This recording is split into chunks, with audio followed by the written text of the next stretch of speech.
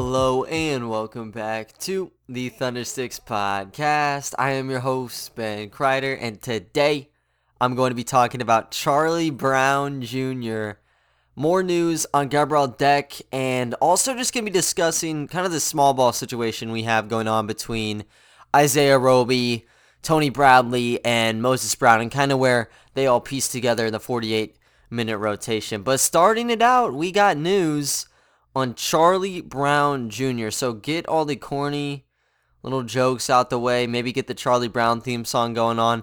I'd do it. I feel like I'd probably get like some little strike on it. I don't know how copyright works on podcasts, but it'd probably do it if I did that. So just try to envision or imagine there's a Charlie Brown theme song going on. But anyways, we ended up signing him to a 10-day contract.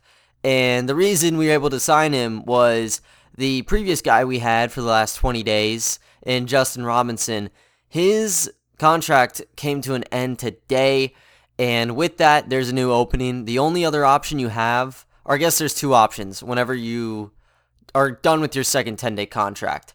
There's like an ultimatum the team has to go through. So either it is going to be they opt to extend their player to the remainder of the season, so they give him a 1 year, probably minimum scale contract, or they just drop him and they can't get him on another 10-day because then someone would just like abuse the system. So you only get 10 days and then you make a call after that. And the Thunder, they made a pretty strong call. I think Justin Robinson didn't even log 10 minutes. I take it back. He probably didn't even log like 20 minutes in the last 10 days. He just was kind of the 15th man and he wasn't called upon much. Like the games that he was really did not have a big role anyways, so maybe it was just like a nice gesture to him, but they didn't really use him, and that's kind of how it worked to end his first 10-day contract anyways. Like he played pretty solid in his debut, got 9 points, made some nice passes, but then you had guys come back in Lou Dort and Darius Bazley, and the minutes were just gone, so he couldn't play.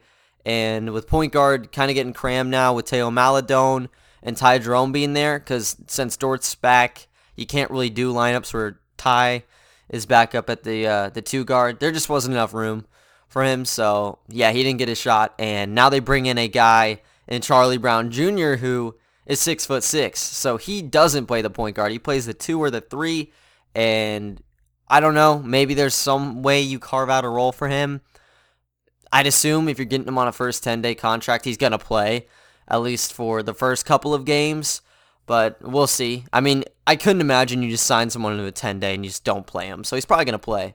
But yeah, at the 2 and 3 guard, he's going to be able to fill in maybe for guys like Svi, Dort if he's still injured, and also guys like Pokusevski if he's not going to be in. And then there's guys like Josh Hall too, but I don't think he's going to be playing. I don't know what's going on with him, so I don't know. He'll find some sort of position for at least the first 5 days, I'd assume. But just kind of going into who Charlie Brown Jr. is, he's actually 24 years old. So he's the 5th oldest guy on the team behind Horford, Muscala, Gabriel Deck, and Kenrich Williams.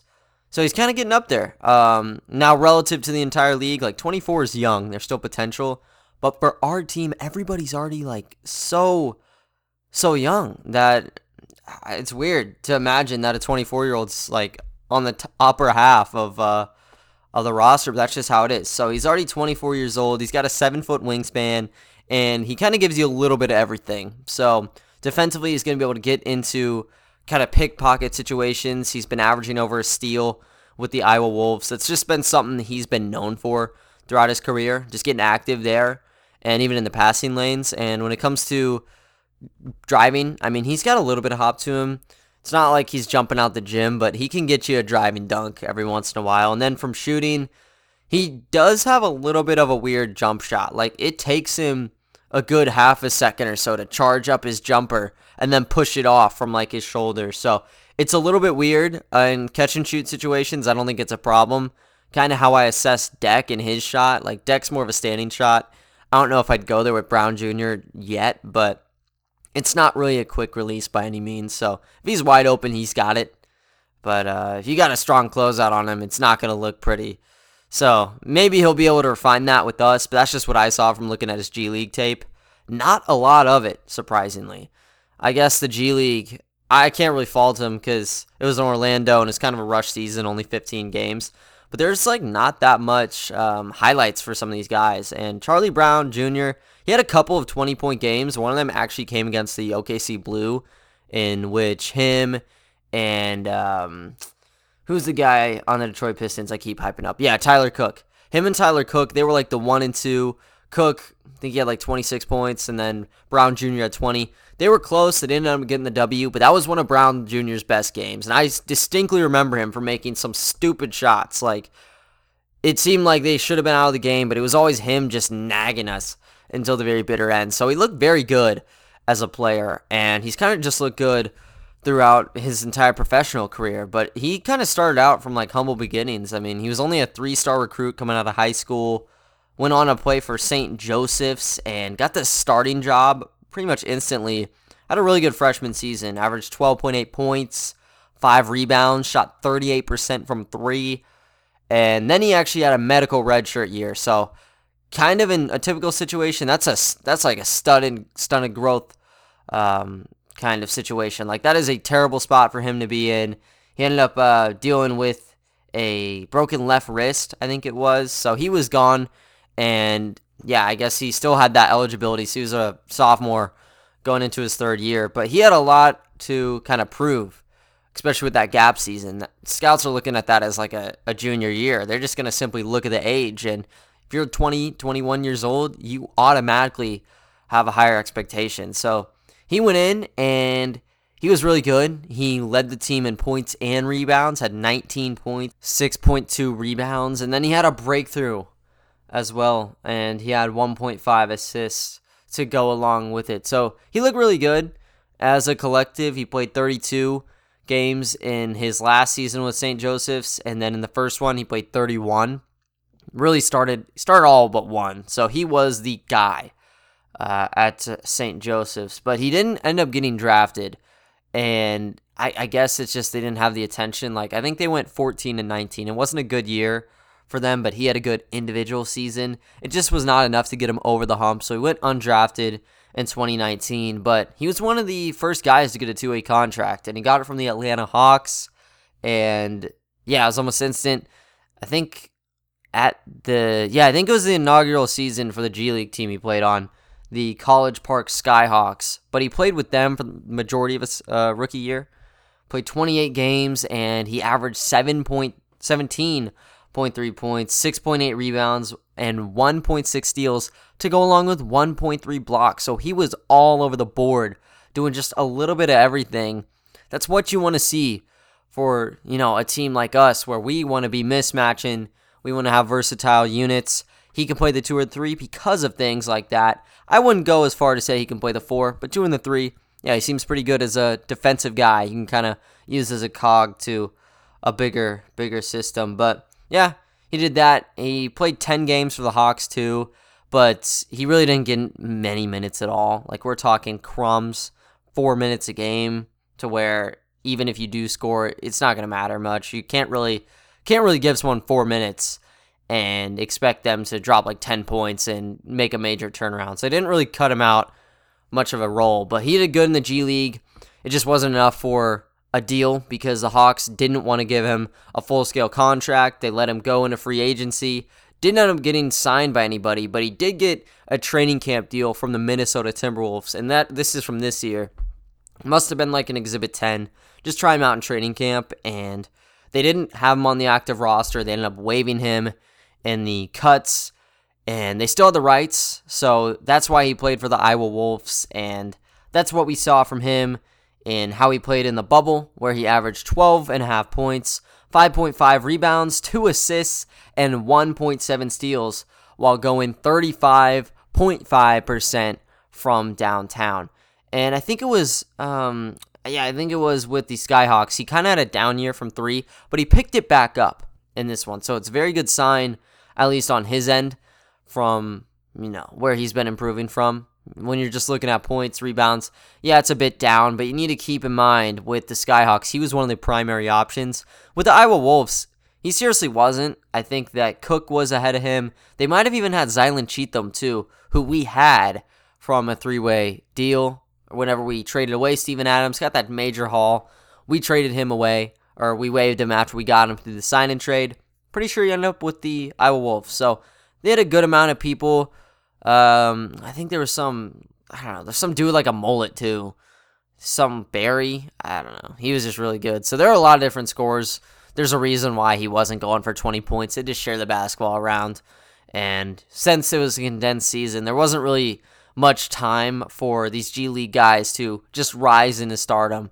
Really, the only people getting 30 minutes every single game were people who were already on like a two-way contract or a full-scale deal, just getting sent down below. So I thought he did pretty good with what he was dealt. And it makes sense as to why the Thunder would like him. And as I mentioned, it's because he's 6'6", 7-foot wingspan, and you want to be able to shore up the defense and then kind of work from there. We've seen it through guys like Kenrich Williams, and I think even with guys like Deck. I don't know if he's a defensive specialist per se, but the fact that he's 6'8" and kind of has some mobility, he can play the 3 and the 4 well. Williams can play the 2 through 4. Roby can play the 3 through 5. There's a serious pattern here. And Brown Jr. just fits in it. So it makes sense. This is kind of the same breed as like a Melvin Frazier Jr. almost, where it's a 3-and-D specialist who has shown flashes around the basket. So I'm not that mad that we got Charlie Brown Jr. If we got Melvin Frazier Jr., I would have been happy. I thought that he was a little bit lackluster in the bubble, but I think given a second chance like in the league, he'd do well because Orlando never fetched him a real shot. But now we're getting another guy just like it in Brown Jr., where the Hawks didn't really believe in him. He quietly had a really good season with them, did pretty well with the Wolves, and we're going to scoop him up and kind of see what we can do.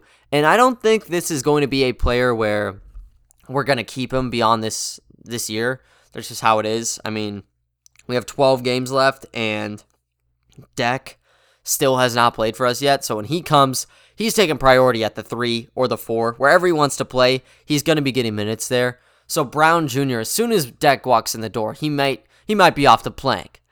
But, yeah, I just don't know, like, where he'd situate himself. So it's probably going to be one of these things where he'll get a 10-day, just like Robinson. He'll play a lot, like, front-loaded, and then just over time, he'll probably just decrease in minutes until he'd likely be out of the rotation.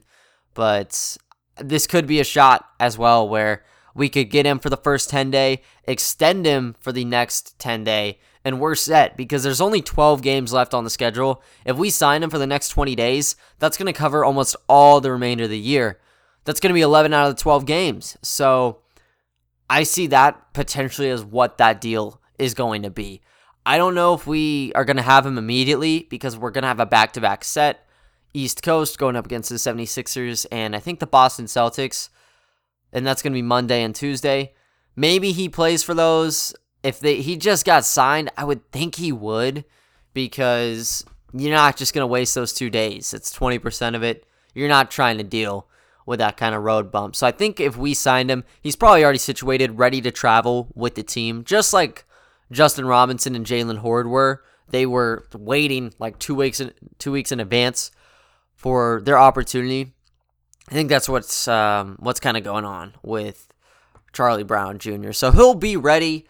I don't know if he's going to be all like sparkles, but he's going to be a nice guy. You can just fill in and give maybe like 10 to 12, maybe even up to like 16 minutes. So I want to see him off the bench. I think he's a good rotational piece and just see where he works, especially on defense. I think that on an open 3, he'll be good.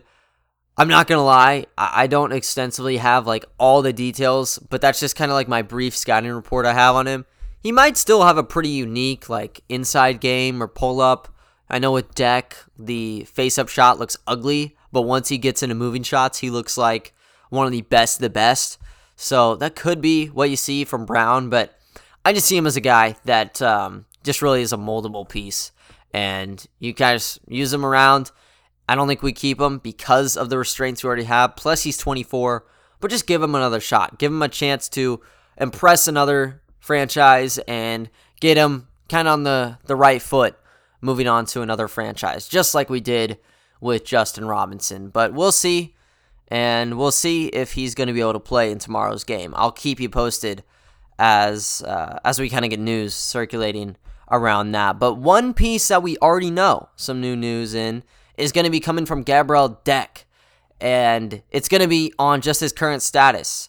And ever since the Thunder signed him, I think it was April 12th, it was just crickets. We did not know what was going on with Deck, and all we knew was he is currently in the immigration process. He's still chilling in Spain, just waiting to get like a visa or whatever it was so he could play in the United States.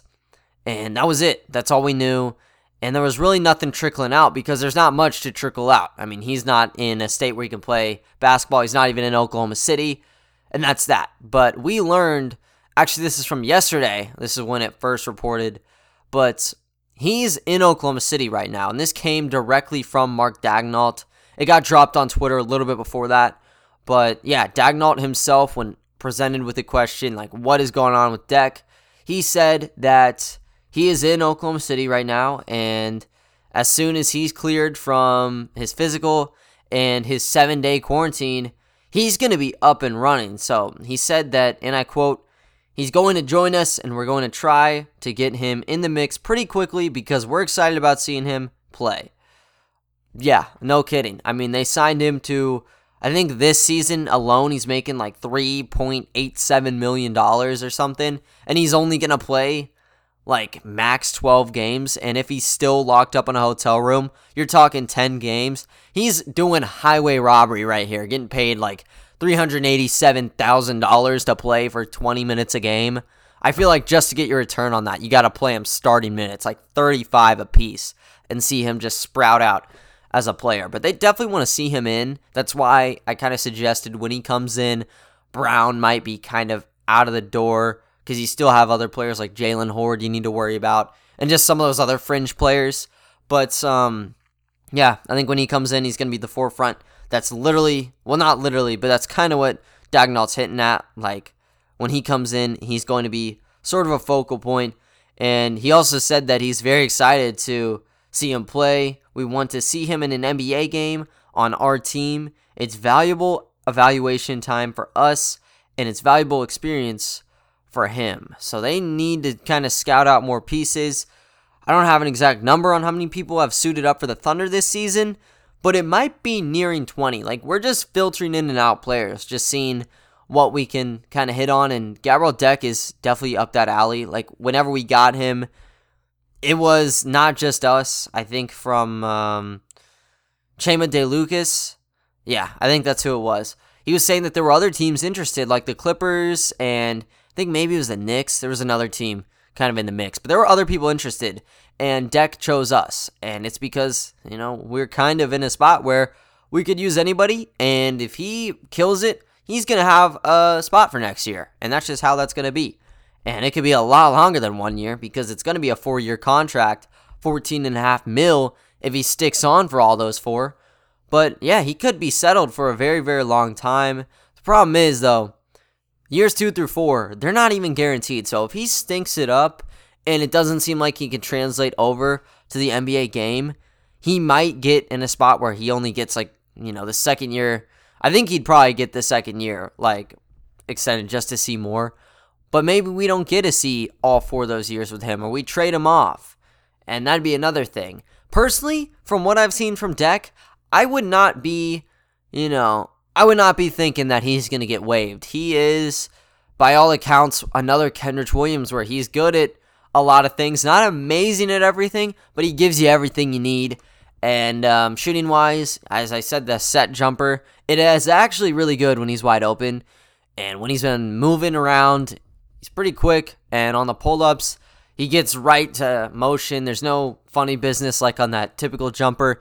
He's just right out there lasering off jumpers. And then around the basket, just like Vit Krejci, he's bumping into players to get to the foul line or just running into contact to get the easy bouncer to get the ball in the basket. I do still think, though, his main thing is being a passer. He's not like Darius Bazley, where he's 6'8", 6'9", blazing by defenders and making passes off outside.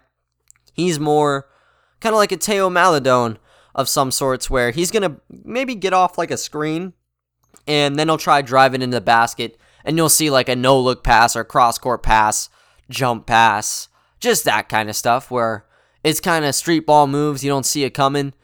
And yeah, I think it's more of like a smart thing, just using your IQ to your advantage, not just abusing your athleticism, which I'm totally cool with. I think that's definitely fair, like duh. But yeah, I think he's a very smart player, and that's something that should translate over. Like Theo Maledon, he has just went from playing in France to playing in the United States almost seamlessly. I think Campazzo as well, who was playing in Real Madrid with Deck last year, he's moved to the Denver Nuggets, and you see on Instagram or whatever social media it is, there's typically going to be a Campazzo highlight or two because of the passes he makes and because of some of the just highlight plays he makes. So he's kind of right there in terms of highlight ability. I think he's a lot more kind of restrained and refined than a guy like Poku per se, where he'll give you the highlight bang bang plays, but for that you're going to see a couple of turnovers or just some plays where you're kind of left questioning. I don't think you see that with Deck. I think he comes in and kind of makes no rush out of things. If there's going to be any issues, I'm going to just chalk it up as jitters, just getting used to how the game is played. But when you're comparing NBA to EuroLeague ball, I think NBA is a lot easier for isolation players because the lane is always open. For a guy like Deck, he's had to deal with a center inside the lane ever since he started playing 11 years ago. Now you get that out of the way where a lot of the time the paint is open and you can drive in. I think he's going to thrive under that, and it's not just based on how he finishes around the basket. It's because of how he passes. So he's a dual threat once he gets into the open floor. Is he going to be a guy that in the second unit will be getting the screens off of Tony Bradley every play and is going to be able to orchestrate? I wouldn't know for sure yet. I think in the second unit, it's more Ty Jerome working in that area. But Ty Jerome, he's kind of versatile in the fact that he'll go and get like a high ball screen. He can shoot it from up top, try to drive in and make something work. But he's also a catch-and-shoot guy. And same goes for someone like Svi Mykhailiuk. So you can put maybe Jerome, Mykhailiuk, and Deck in there.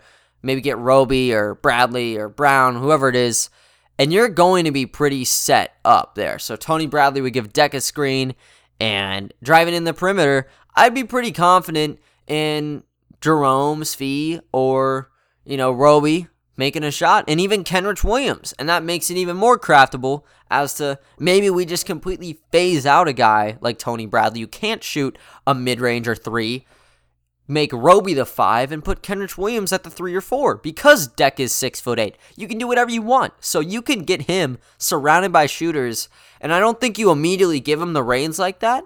But if you're trying to test him out in 10 games, maybe they do it like once or twice and see how it works for him. But I think that could be just a potential thing he could kind of sprout out off of. I don't think he's going to be able to kill you with a quick first step, but get him a deadly screen, let him work, and he'll start dragging defenders in, or he's going to get 2 points right inside the basket. So he's versatile. I want to see him play. You guys definitely want to see him play. The hype has sort of died down for him, but it's going to be coming back up because now we know he is about to suit up for the Oklahoma City Thunder, and I can't wait. Also, can't wait because we're going to get another new guy who's going to get major minutes in the debut. And, I wouldn't say it's sabotage or anything, but there's going to be a little bit of cohesion issues potentially to start things out. That might continue the losing streak just a little bit more. And we could use really every loss we could get right now. We're, 1.5 games behind the 4 spot. Orlando's 3.5 back of number 1. We're 5 games back. And Cleveland's 1.5 games behind us. So we're kind of stuck in a middle ground right now. We keep losing, and the Magic somehow win 1 or 2. Oh, we're going to be in the driver's seat come lottery day. And I think Deck, I think he's going to be pretty good. Like, he may not give any sort of road bumps. But if it creates issues for some other players, that could help us out. I kind of compare it to like Bazley coming back and Moses Brown being stuck in no man's land. Maybe that works with some other guys on that second unit, but I don't know. Maybe that's conspiracy theorist stuff. I'm not quite too sure. I think another conspiracy, as I talked about in the intro, is just what's going on with the small ball. Do we keep it Do we kind of drop it? Do we kind of flip back and forth like we've seen? And it's worth a question because Isaiah Roby in the last game was spectacular against the Wizards. Dropped 18 points, had 8 rebounds, 2 assists, a block, and a steal, playing at the 5 almost the entire game. And because of that, you saw Tony Bradley. He hardly played. He only played 11 minutes, got 4 points and 3 rebounds. And Moses Brown, I mean, he played really, really bad. He only played 7 minutes, got 4 fouls in that time, had 2 points and a rebound. So there was clear discrepancy between the two. You're going to be picking Isaiah Roby 10 times out of 10 when you stack them up on how they played. But it's kind of a whole body of work thing when you're talking who's going to be taking up the majority of the minutes moving forward. And I think that we're going to flicker on and off between Isaiah Roby. I really do. I think in the last 2 games, he kind of proved himself again. We took him away from the small ball 5 just due to the nature of Moses Brown just emerging and then Tony Bradley coming in, and we wanted to just evaluate him. Tony Bradley's looked really good, and that's the reason we haven't seen him much. Moses Brown, he's on the decline, so maybe that's why you start seeing Roby back. But at the time that Roby lost his job, Moses Brown was putting up all-star numbers, and we're not seeing it anymore. We're seeing him put up like Kwame Brown numbers where, I'm not necessarily mad when I see him play, but he's just not producing at the same level he was earlier, and you can really just tell. Maybe it's a confidence issue or something, but he's never really in sync with his guys anymore.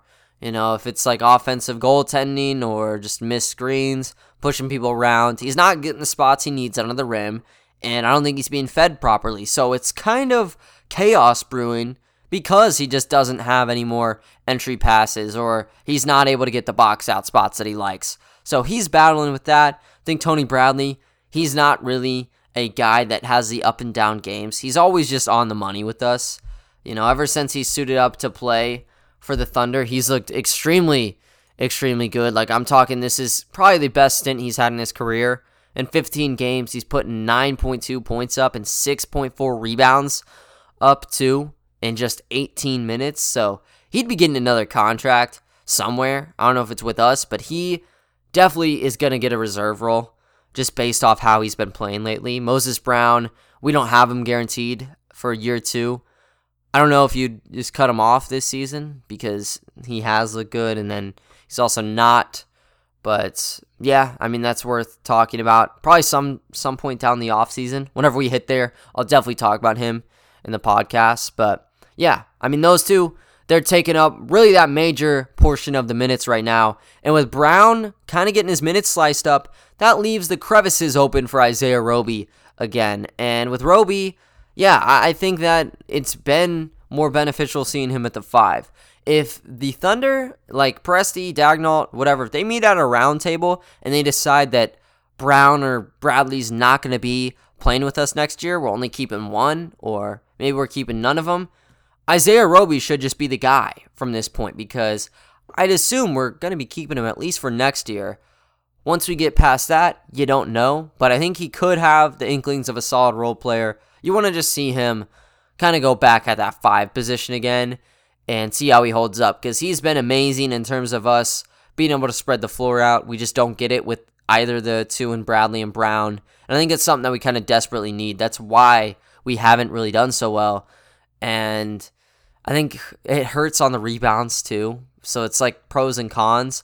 But right now, I'd say it's more of a pro to have Isaiah Roby out there because we're seeing Brown kind of in a slump. And Bradley's look good, yes, but you want to see more kind of 5-out offense again because it looks amazing when we see Darius Bazley in that set and even Lou Dort at times too. Just get the guys out in motion and let them play damn near iso ball for a good portion of the game and just see how it works.